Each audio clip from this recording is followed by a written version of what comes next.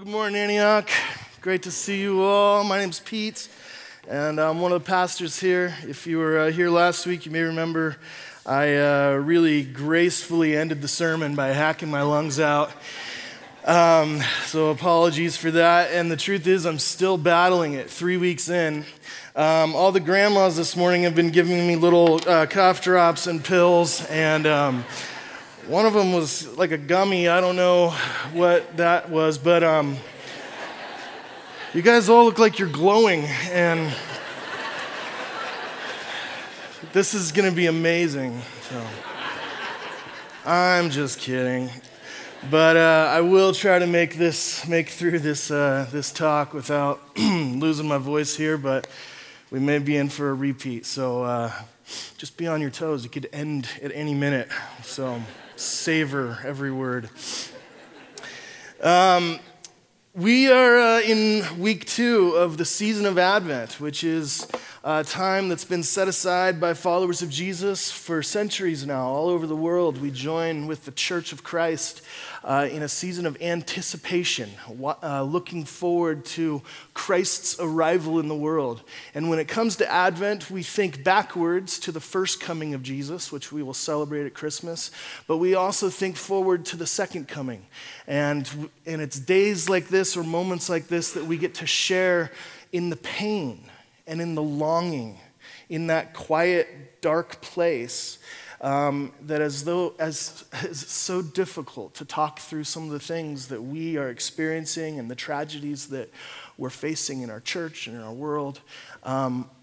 Those points of darkness actually cause us to long and to hope for the light in a way that allows us to hope or to grieve, but not as those without hope, right? That we grieve and we lament and we mourn the brokenness inside us and inside the world, but we do it with our eyes upon Jesus and knowing that his second coming will be just as real as his first and even more triumphant and perfect and final. And so our hope today is to invite each other into this hopeful grieving and longing and yearning for that day. So the series that we're in is called The Incarnate Deity. And it basically is asking the question, what is it that God has revealed about himself through the act of entering human history in the person of Jesus? What kind of God would do that? What kind of God, who is the creator, would demote himself to creation?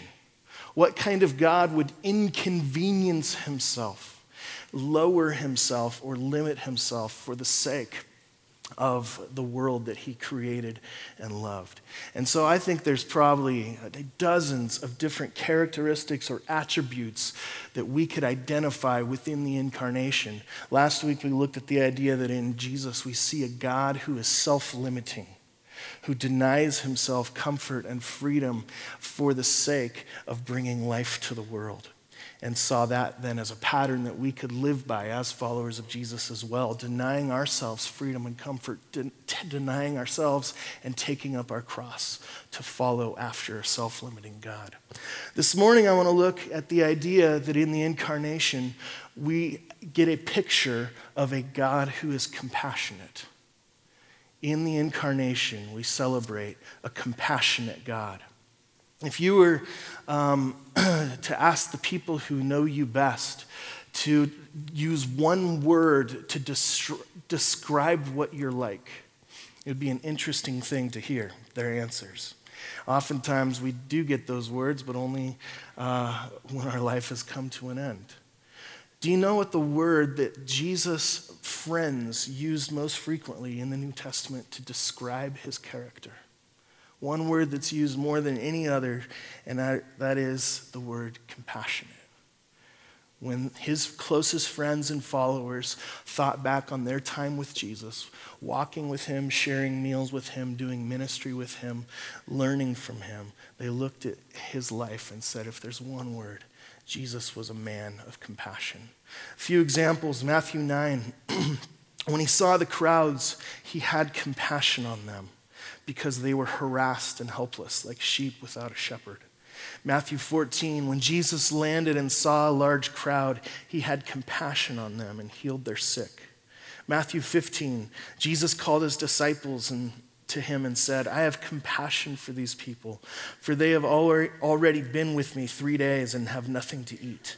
I do not want to send them away hungry or they may collapse on the way.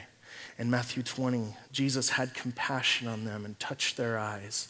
Immediately they received their sight and followed him.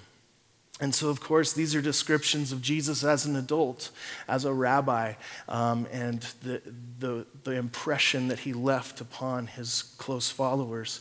But this wouldn't have been surprising for anyone that were to come to a place of understanding that this man, Jesus, was actually the incarnation of the God of Israel, who had been leading and loving his people for years and years before that.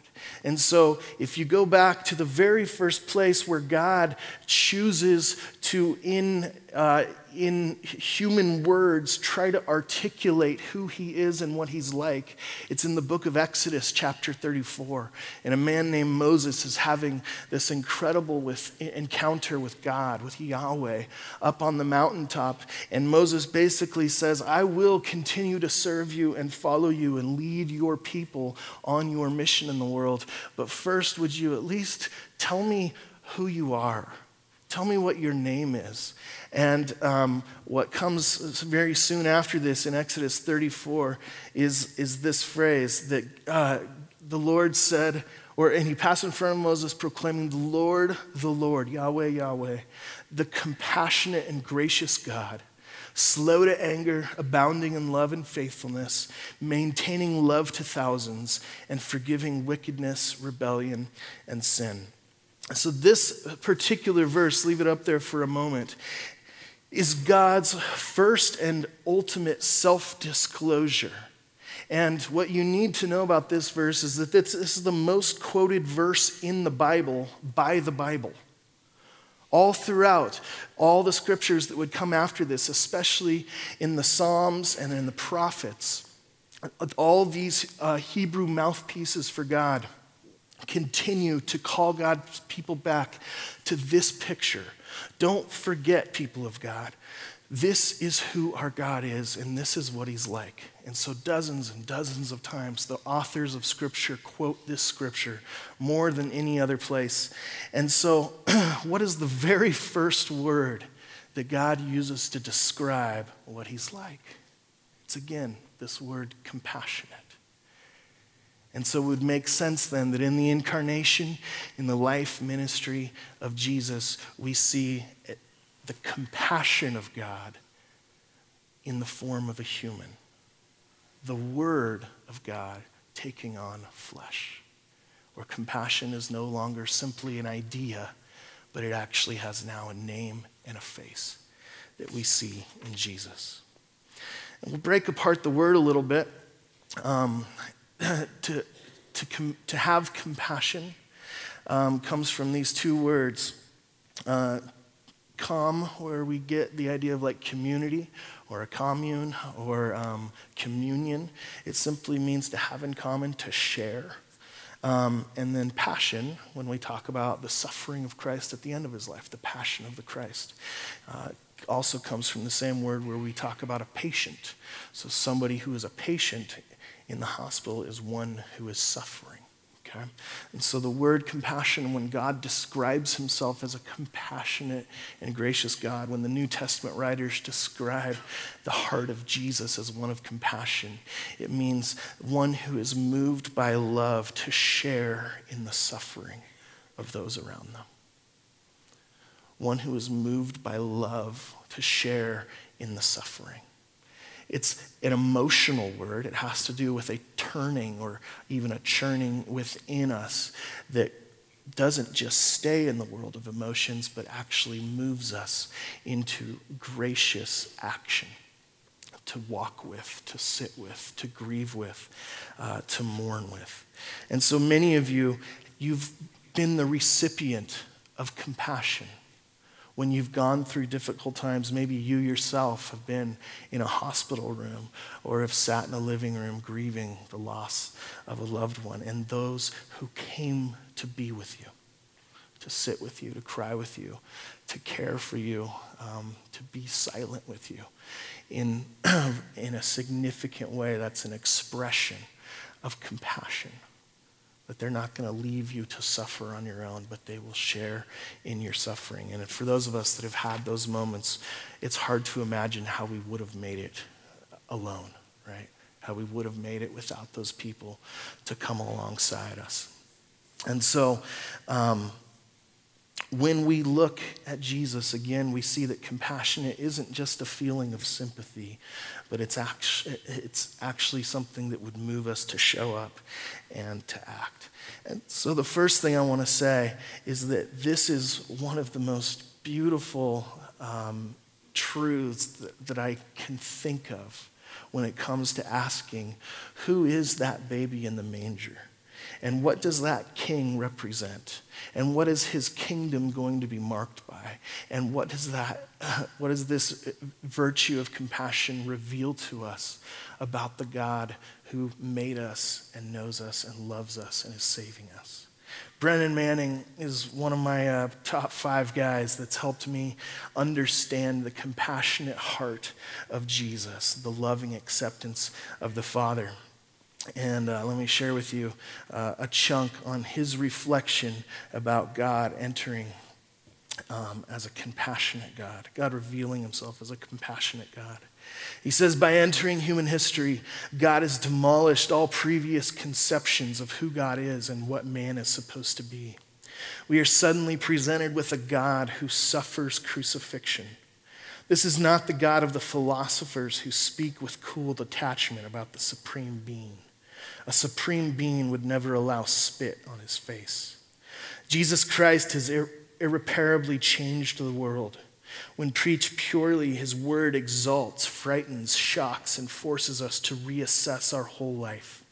The gospel breaks our train of thought, shatters our comfortable piety, and cracks open our capsule truths. The flashing spirit of Jesus Christ breaks new paths everywhere.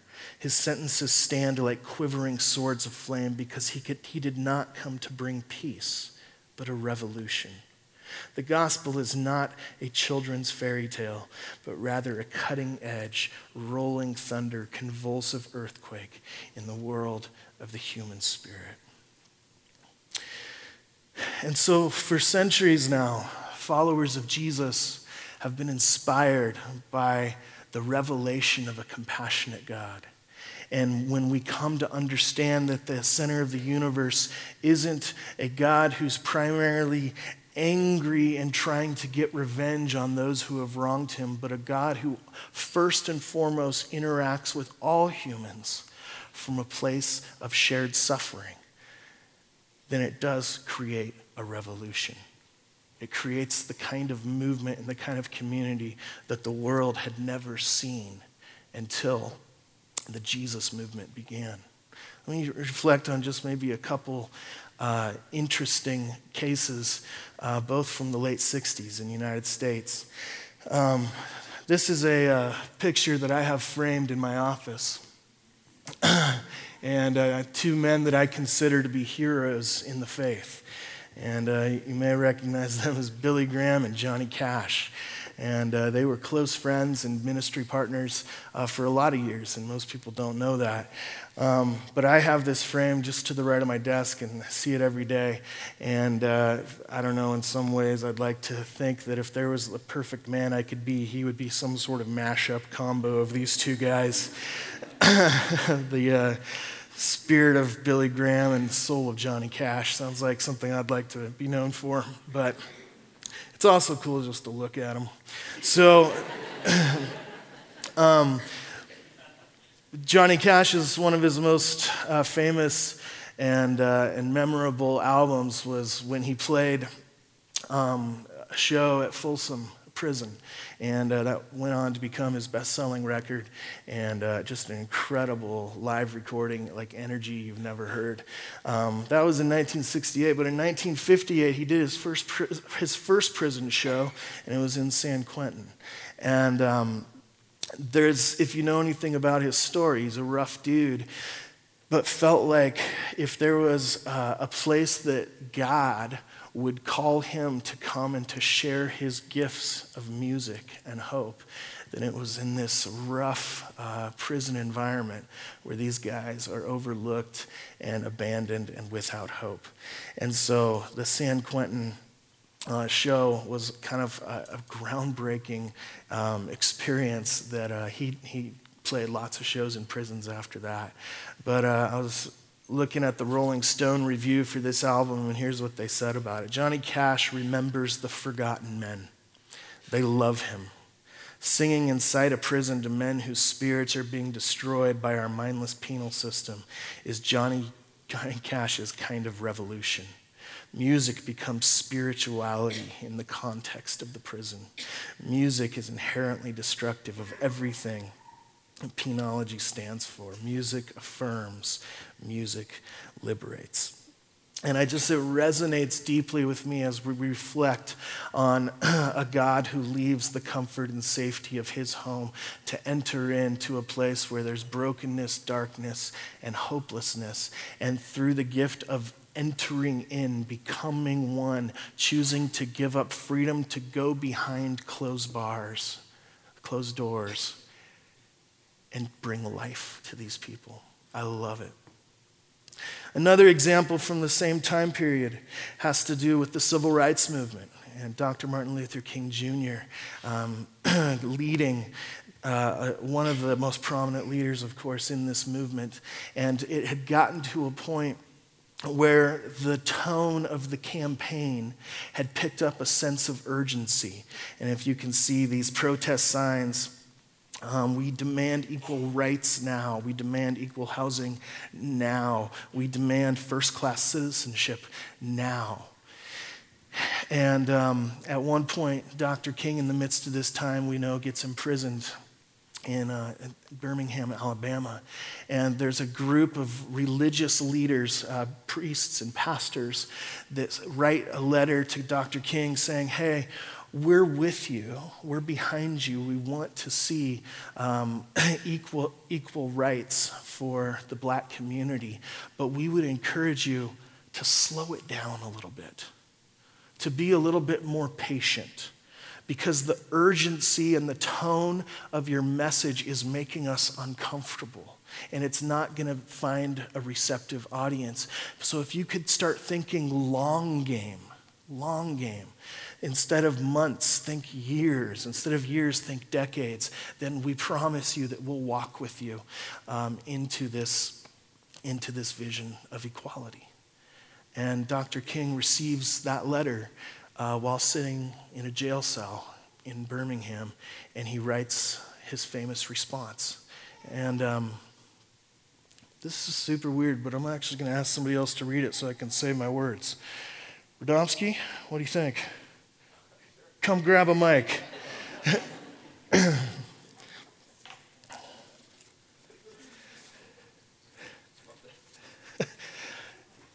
You can just, here's my notes. Oh, got that one. All right, come out here then. You look weird over there. You look weird everywhere. That's true. It's long. All right. It says, I guess it is easy for those who have never felt the stinging darts of segregation to say wait. I got your. But when you have seen vicious mobs lynch your mothers and fathers at will and drown your sisters and brothers at whim, when you have seen hate-filled policemen curse, kick, brutalize, and even kill your black brothers and sisters with impunity, when you see the vast majority of your 20 million Negro brothers smothering in an airtight cage of poverty in the midst of an affluent society, when you suddenly find your tongue twisted and your speech stammering as you seek to explain to your 6-year-old daughter why she cannot go to the public amusement park that has just been advertised on television, and see tears welling up in her little eyes when she is told that Funtown is closed to colored children, and see the depressing clouds of inferiority begin to form in her little mental sky, and see her begin to distort her little personality by unconsciously developing a bitterness towards white people. When you have to concoct an answer for a 5-year-old son asking in agonizing pathos, "Daddy, why do white people treat colored people so mean?" When you take a cross-country drive and find it necessary to sleep night after night in the uncomfortable corners of your automobile because no motel will accept you. When you are humiliated day in and day out by nagging signs reading, "white and colored." When your first name becomes the N-word, and your middle name becomes boy, however old you are, and your last name becomes John, and when your wife and mother are never given the respected title Mrs., when you are harried by day and haunted by night by the fact that you are a Negro, living constantly a tiptoe stance, never knowing what to expect next, and plagued with inner fears and outer resentments, when you are forever fighting a degenerated sense of nobodiness, then you will understand why we find it difficult to wait. Thanks, man. Appreciate that. What's Dr. King saying here? To those that are asking him not to get so worked up, not to be so urgent, not to be in such a hurry to pursue equality and dignity for all people, he's saying, will you enter in and try to see things through our eyes? Will you do your best to imagine what it would be like? Will you identify with us? Will you share in our suffering? It's a plea for compassion. And so many of the social divisions back then and in our world today, there's so much that's confusing and so much debatable and so much that's polarized that either you have to be 100% on this side or 100% on that side, or you're the enemy. I think the invitation of the gospel is to engage in a messy world as people of compassion that are willing to imagine what the world looks like through the eyes of another, that are willing to imagine what it would be like to walk in their shoes, and would even be willing to take those steps courageously and bravely and motivated by the love of God to share in the suffering of imperfect, messy, complicated people wherever we find them. So many of Jesus' parables then continue to unveil the compassionate heart of God. Even if you think of what are probably the two most famous parables, the parable of the Good Samaritan and the parable of the prodigal son or sons. Both of them give this picture of somebody who is extending their heart towards the other. And if you think about the parable of the Good Samaritan, for example, we won't turn there and read, but the way Jesus tells the story is that a man is walking down the road and he gets jumped and beat up and left for the dead. And then a priest and a Levite and a religious teacher all walk by and go to the other side of the road. And then this Samaritan comes and has compassion upon this guy and cares for him, shares in his suffering, and tends to his wounds. Now, if you think about the way Jesus is telling that story, it's really interesting. Because he doesn't say there's a man, an expert in the law, heading down the road, and up ahead he sees somebody getting beat up. And so as he gets closer, he sees a priest and a Levite walk by, but this expert in the law gets there and he finds this beat up person. And he sees that beat up person is a Samaritan. But this expert in the law, motivated by the compassion of God, goes and cares for his enemy. Whose perspective does Jesus tell the story from? He tells it from the story of the man who gets beat up, not from the perspective of the man who heroically saves the day. And so as he's trying to inspire the hearts of his listeners towards a life of compassion, he doesn't start by saying, imagine how heroic you could be in your love and in your work for justice. He says, I want you to first imagine that you are the man beat up and bruised for walking on a road you weren't supposed to walk on. And then the person who owed you no compassion, no love, no mercy, no forgiveness, the person that you had mistreated and ignored your entire life, that person comes and tends to your needs.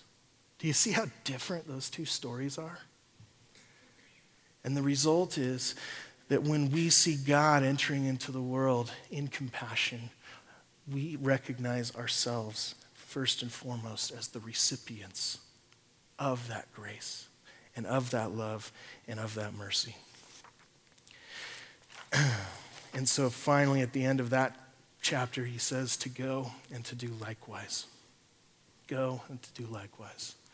To enter into the suffering of those in our world. And so for us today, as we end 2018, it's not hard to identify those who are in pain, those who are suffering, and those who are in need of the compassion of Jesus in the form of the church. For me, one of the places that God has put on my heart and opened doors to engage, and it's the same as many of you, has to do with our migrant communities, specifically Latino. And I know a whole bunch of you guys, I saw probably 20 Antiochers at the Latino Community Association banquet the other day.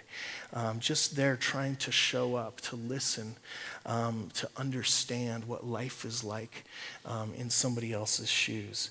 And actually this weekend, I'm going to go down to Tijuana for a couple days and spend time learning more about what's happening with what ended up being the result of the caravan and the 4,000 migrants that are living in a stadium without food or water or basic supplies. And we're going to do just a little bit of basic relief work, but ultimately just show up and say, we are with you, we care about you. And even though this is messy, and I don't know about the politics of it or all that kind of stuff, but we simply see those who are suffering. And we want to share in that suffering. And we want to recognize our face in the face of the suffering and see in a mirror, in a sense, that we are the ones to whom God has come and shared in our suffering.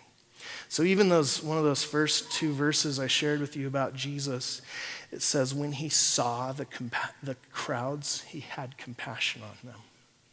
Which is so interesting, even to think about Jesus being fully God and perfectly moral in every way.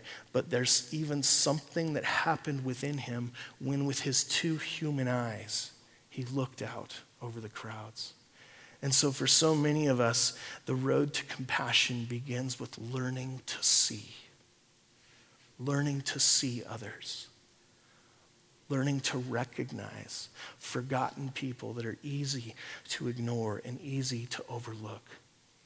Learning from communities of color, learning from the poor, learning from other marginal and oppressed people groups throughout history and throughout the world today. To open our eyes. And like Jesus, we find that oftentimes when we really see these people, and maybe they're the people we live with or live down the street or live on the other side of the world, something happens. And the last thing I'll say is, what do you do if you find that when you're honest, you're not necessarily a compassionate person? What do you do if you're sitting here today and go, I wish I were more like that, but the truth is I'm just not. This would be a funny time for me to cough and walk away, huh? I think I can make it. Paul uses really interesting language, and I'll end with Colossians chapter 3. He says, therefore, as God's chosen people, holy and dearly loved, clothe yourselves with compassion, kindness, humility, and patience. Bear with each other and forgive one another if any of you has a grievance against someone. Forgive as the Lord forgave you. And over all these virtues, put on love, which binds them together in perfect unity. And so he reminds us, these people and us as well, of their identity. Chosen by God, made holy, and loved by him. If that's who we are, then how should we live? He says, clothe yourselves first and foremost with compassion.